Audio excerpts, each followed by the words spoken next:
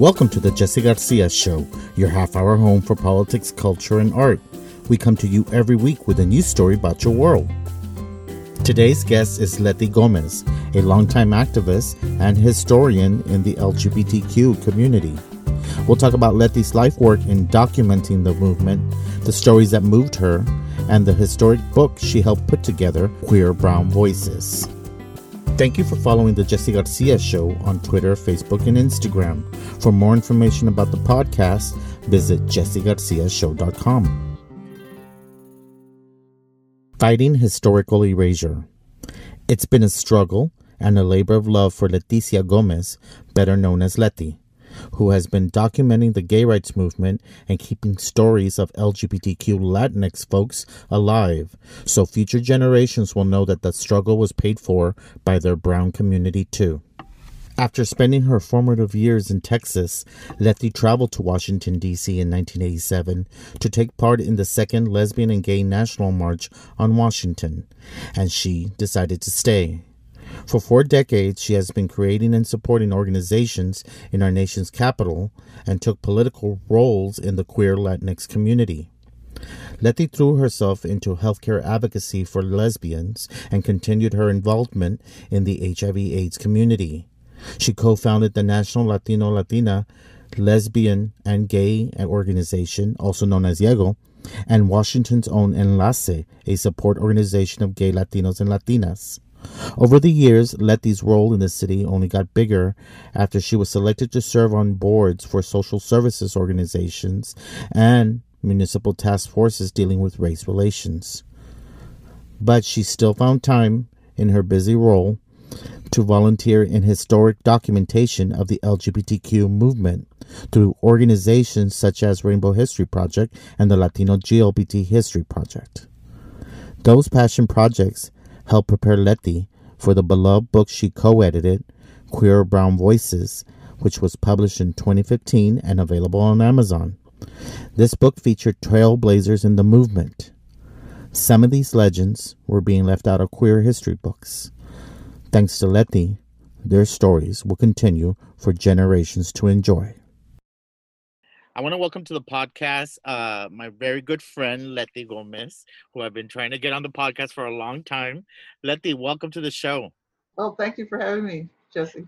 I appreciate Leti so much because it's almost like we took a similar path. We grew up in South Texas. Mm-hmm. We became public servants. Mm-hmm. And in our downtime, our weekends and weeknights, we dedicated ourselves to the cause. Mm-hmm. It's almost like, man, if I was just born like 10 years early, I would have been marching with you. We both, true. Texas, and we ended up in DC. How are you? I'm great. I'm good. It's been odd for the last year of civil service as well. And so, for almost 4 months now, we've been, staying at home, working. I mean, we're fortunate that we have jobs that we can do from home. So I feel, blessed about that. And, but it's, it's tough watching what's going on. The changes that are occurring so rapidly, with the murder of George Floyd and all these other. A lot of things are like compounding our fears about what's going on in this world, because we not only do we have a pandemic, we have just our society reflecting on itself saying, are we even better, than we were 20, 40 years ago? We're still dealing with police brutality, racism, yep. And not just on Black people, but brown people. And then, people are still raiding LGBT bars and abusing LGBT people just trying to express themselves. It's almost like the same things that got you out on the street back in your day are still happening. Tell us about yourself and how you got your start. What was your hometown?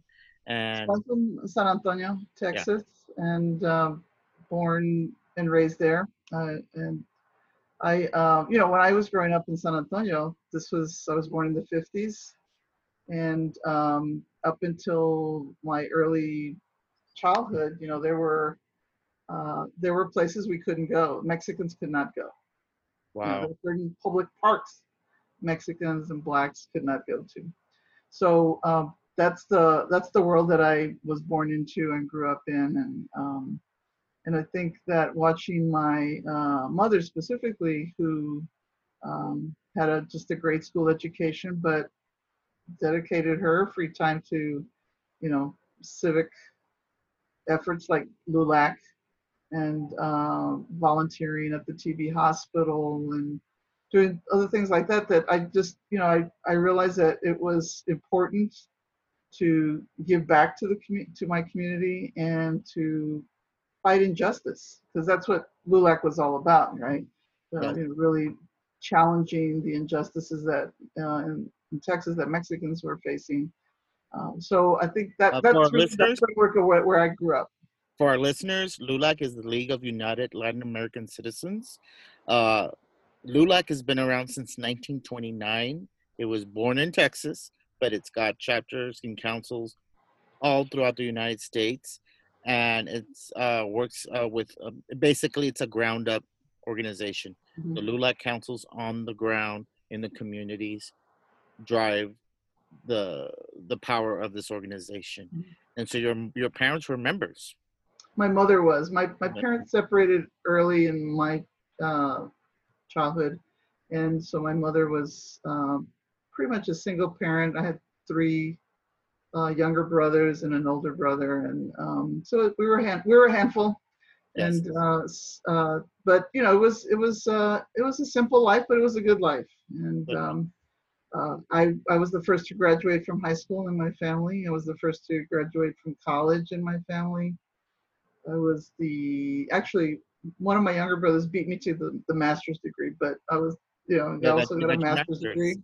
Yeah. So, yeah, I mean, I think that, my father, he was a small business owner, and even though my parents separated, he still continued to support us as best he could. I mean, but I also watched him just work real hard.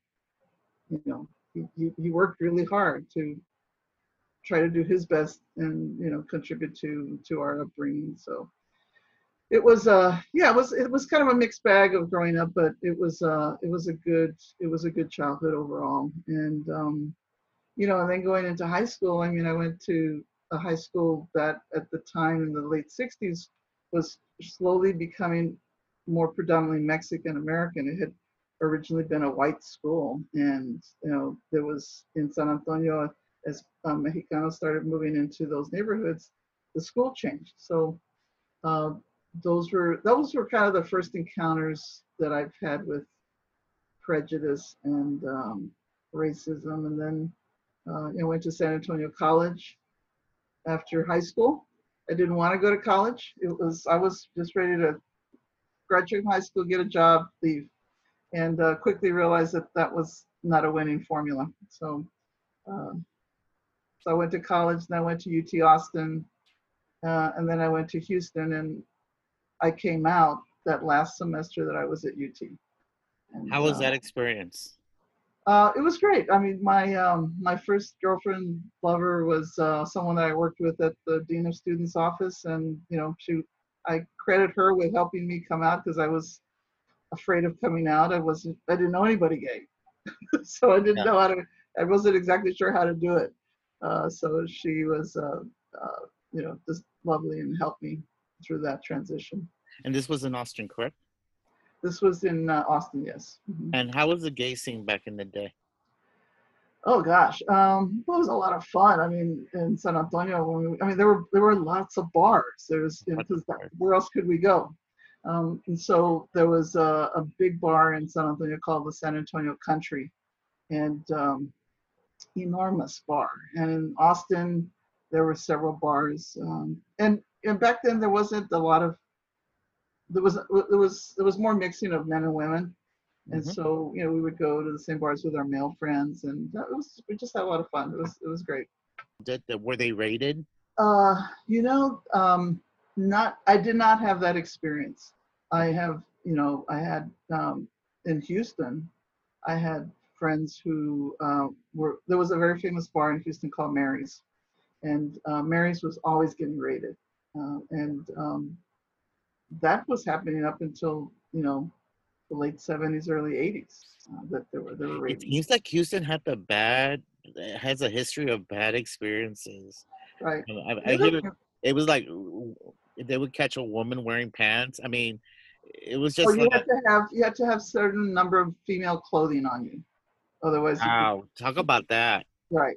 Well, you know, if you were a woman, you were wearing, you know, male jeans and no bra and or something, and the police picked you up. It's like, okay, you have to have so many articles of women's clothing on. Oh my God. Yeah, Um, that's so crazy. um, and the other thing that was it was prevalent in the gay community was there was the prejudice and racism in the gay community. Oh So yeah. so like there was a bar called the Old Plantation, and a very popular bar, but some nights, depending who was at the door, you'd have to show two pieces of ID to get in. And if you were a woman, a lesbian, they might up it, or you'd have to be accompanied by a guy. I mean, it was Wow. yeah. And I ran into the same thing in Atlanta, Georgia. There was a bar that we tried to get into, and they wanted two or three pieces of ID. So yeah, that was in the gay community. Letty, you have documented the LGBT community and served on historical associations. What made you want to preserve history, and was history your favorite subject in school? History's always been a favorite subject of mine. I love biographies and memoirs, and I like historical fiction. But for me, the what was important about preserving and documenting our Latino LGBT history was the fact that, well, first of all, there's not that much written about it, Yep. and there have been accounts of our history that have been incorrect.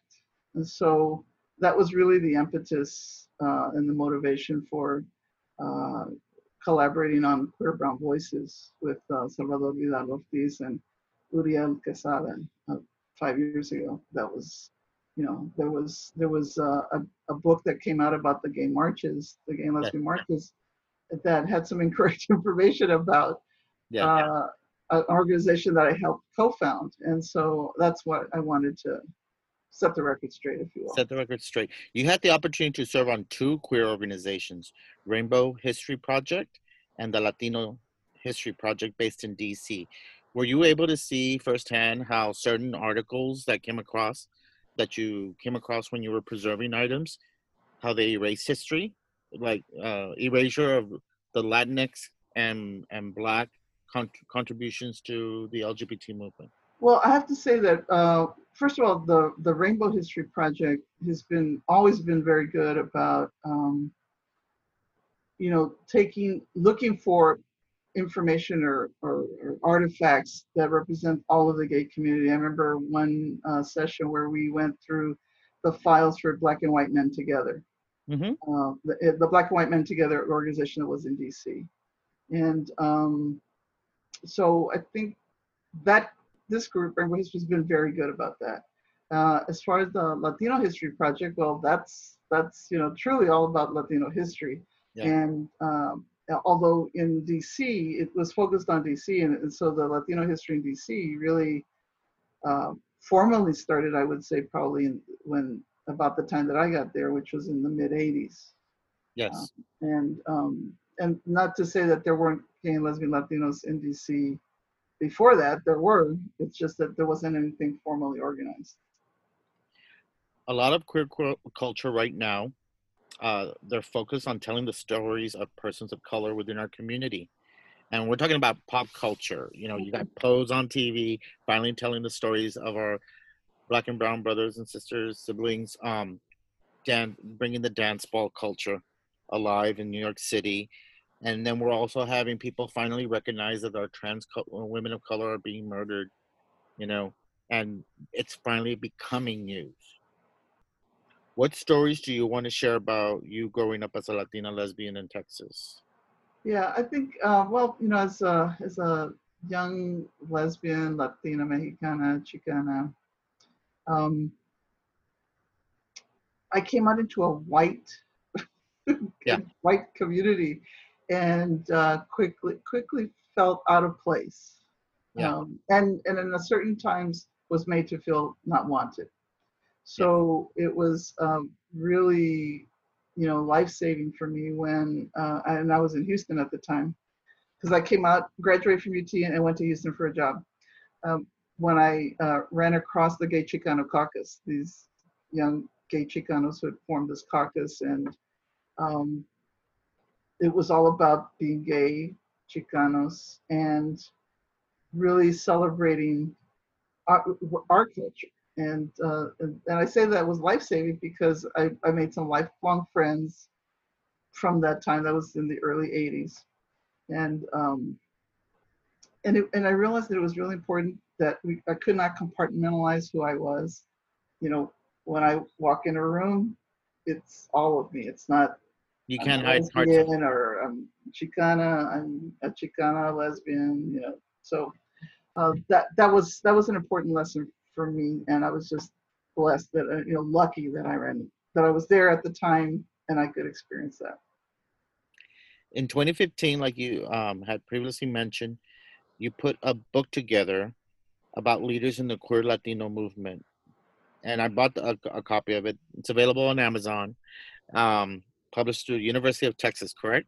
Hmm. It's only like $18-$20, so it's a Yeah. good bargain to Hmm. get all these beautiful stories out there. Was it easy trying to get? Was it easy trying to get all these personalities into this book? Were they No, ready? it wasn't. Some of it was easy. I mean, there were some. Originally, the book we wanted 20 activists. We ended up with 14, and there were some activists that were, as they started to tell the stories, especially about the experience with HIV. It was so. One person told me it was so painful that she just could not Wow. finish. She could not finish it. Another, a trans man, told me that um, the whole process of talking about the transition for him, another was so painful that he just couldn't finish, and he just couldn't. And so that was, and I said to both of them that I hope that at some point they finish their stories. Um, I think that there was a lot about that period of time, the '70s, '80s, '90s, where um, we were really battling, being one, not, you know, not not ostracized, not beaten, um, being turned away from certain establishments. I mean, it's still going on today, but it was a lot more frequent, uh, and certainly more people were getting kicked out of their families for being, coming out as gay or lesbian or bi or trans. And so I think the stories that we did get, though, we did ask, from childhood to coming out to becoming an activist, what was that like for you? And so I think we got some very beautiful, examples and stories. A lot of pain, but also a lot of accomplishments. Yes, a lot of accomplishment and triumph. Triumph. Which story in the book sticks out with you the most? Uh, well, the one that came to mind when I saw that question was really Gloria Ramirez's story. She's actually from Austin, and that one stuck out to me because it's really about her story, and she relates just the the prejudice and the racism that she encountered growing up in Austin, Yeah. and it was um, it was not something that I experienced, but it was.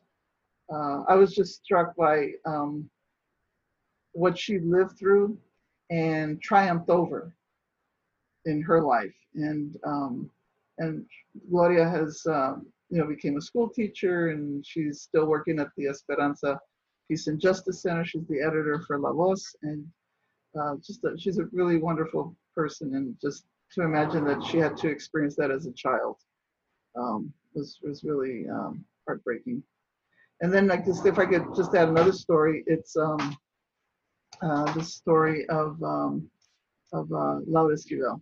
and also her childhood and growing up in LA, and the differences that she saw between her two families, and that was really compelling. I hope to get Laura on the show. Oh, you should definitely try to get Yeah, Laura on. Yes. and Gloria as well. A lot of history was made in just 6 months in 2020, from a Supreme Court win guaranteeing employment to the first ever gay presidential candidate winning Iowa to local governments allowing non binary gender status on official state licenses. Did you ever think that we'd be in a place where so many advances were being made? Yeah, not all at once. I think that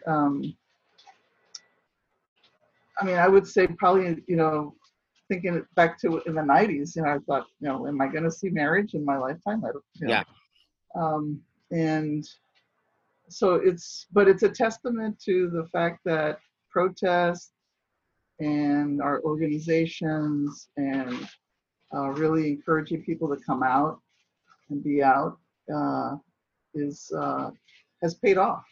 I mean, not without sacrifice, obviously, but it's paid off. And so the other big win was DACA, DACA because that affects a good percentage of our community as well. as well. Yeah. And are you hoping to maybe write another book later on about all this? The new leaders that have come up? Well, actually, I am collaborating on a book, and I'm collaborating with Professor Lourdes Torres. She's a professor at DePaul University in Chicago, and she and I are going to write a book on YEGO, the National Latino LGBT organization. So we're just getting started. So Can you give the first book took 5 years. I expect this one will take just as long. us can you give us a little preview? Explain what Diego was. So YEGO was the National Latino Lesbian and Gay Bisexual Transgender Organization. It was really the brainchild of a group of activists that met in, I believe, San Francisco or LA in 1986, and decided that at the 1987 March on Washington weekend, there would be a gathering of Latino LGBT activists in DC. So the thought was that while we had a National Gay and Lesbian Task Force and we had all these other national gay organizations, Latinos weren't represented very well, if at all, in those organizations at that time. This was, 1987, and that we needed an organization that would focus on us, our communities as Latinos and as LGBT people. So that was the impetus. So we met here in Washington D.C. in 1987. That October, I think it was October 10th. It was the day before the march, and we decided that we were going to create this organization to do, basically do community organizing, work, to educate our communities on HIV/AIDS, work with international, Latino organizations. And I wish I could remember the fourth thing, but the point was that we needed to mobilize our communities, and so And it was we great that you all had representation from what by I get. regions. Yeah, we had regional representation: the West, the Southwest, the North, the Midwest, East, and that organization lasted from 1988 to 2004. Wow. And there were a couple of attempts to create another national organization after that weren't successful. And I think there's still attempts to create maybe not a national brick and mortar organization, but at least some sort of a network. Yes. To link activists, because that's really what's important, linking activists and efforts. I think why Diego was important is because it kind of inspired local efforts to have those organizations on the ground locally, and you probably taught them how to apply for grants. Because back in the '80s, a lot of these LGBT organizations were able to get a hold of federal funding because of the HIV/AIDS crisis, which brought communities together, and there was money behind it. Mm-hmm. So thanks to Diego, it kind of planted the seed everywhere for people to get organized. And I want to thank you personally for driving that effort. Oh, well, it was, it was so important to me, and it was really with a lot of enthusiasm and passion that I devoted a lot of time to it because it was important. And I think it's something like that is still important. So but the idea behind the book is really to document the history of Yago, the impact that Yago had while it existed, and also tell the story. Why did it close? Why did it come to an end? Because there's lessons to be learned from that as well. Yes. I got to ask, being a woman on those boards of gay men, was it hard? Was your voice Oh heard? yeah, because sexism doesn't stop just because you're a gay man. Tell us about a little bit about that. So I mean, we're products of our society. So gay Latino men can be just as sexist, and machista as their heterosexual counterparts. It's just what it is. So yeah. So as women, we had to really make sure that our voices were heard and respected, and but it was always about collaborating and working together because we both had this common goal, which was, to, adelantar la comunidad, further our community, I'm our just agendas. I'm just so happy that after years of mobilizing the community, thank you for that. We now have people running for office and winning. People of color that are LGBT, they're going to be taking office this fall. And it's just amazing that we're at this point where we get to celebrate and not only be out in our families and in our community, but we get to a point that the community elects us to serve and in such a important role. And I'm just, when I was marching back in the 90s, I mean, in the 2000s, I, I, I just didn't think we are going to be making it so quick, make it get to be in this place. So But I see, just feel so grateful. but that's why it's so very important to be out and visible, because if we're not out and we're not visible, then whatever whatever our issues are going to get ignored. Yeah. And I think we've seen that play out on the streets in the last few weeks, right, with the Black Lives Matter movement. If it Yeah. wasn't for not just the Black Lives Matter activists, but their allies out protesting day after day after day after day and saying things have to change, that this is really kind of quickly mobilized. And it's spreading from not only just getting police police in jurisdiction, police reform, Yeah. in jurisdictions to change the way they police a community, but you have statues that were being defended that are coming down. You have the state of Mississippi finally changing their flag. It is just amazing how this is multiplying. Mm-hmm. We're having these discussions and people are finally saying, yeah, it is racism and we have to deal with it.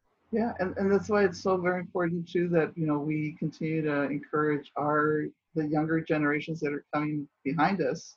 I mean, that education's important, but being educated about what your civic responsibilities are, and I'm talking about voting, being Yes. educated on what the issues are, because it does make a difference. I mean, I've had a young person in the last year say, "Oh, my vote doesn't matter."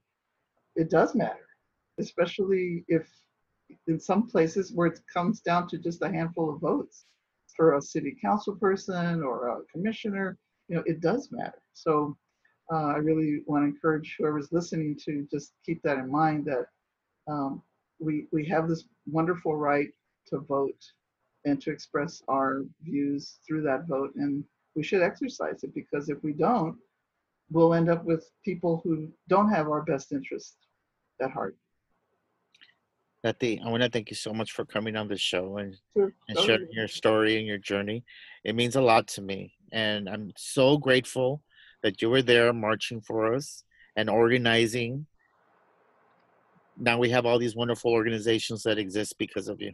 Thank you very much. Well, thank you, and thanks for doing this podcast. I think it's another way to be visible and convey information. So I really want to say I appreciate all your efforts, not just with the podcast, but with LULAC and the fundraising that you've been doing for scholarships. And I am going to send a donation, by the way. Oh, thank you.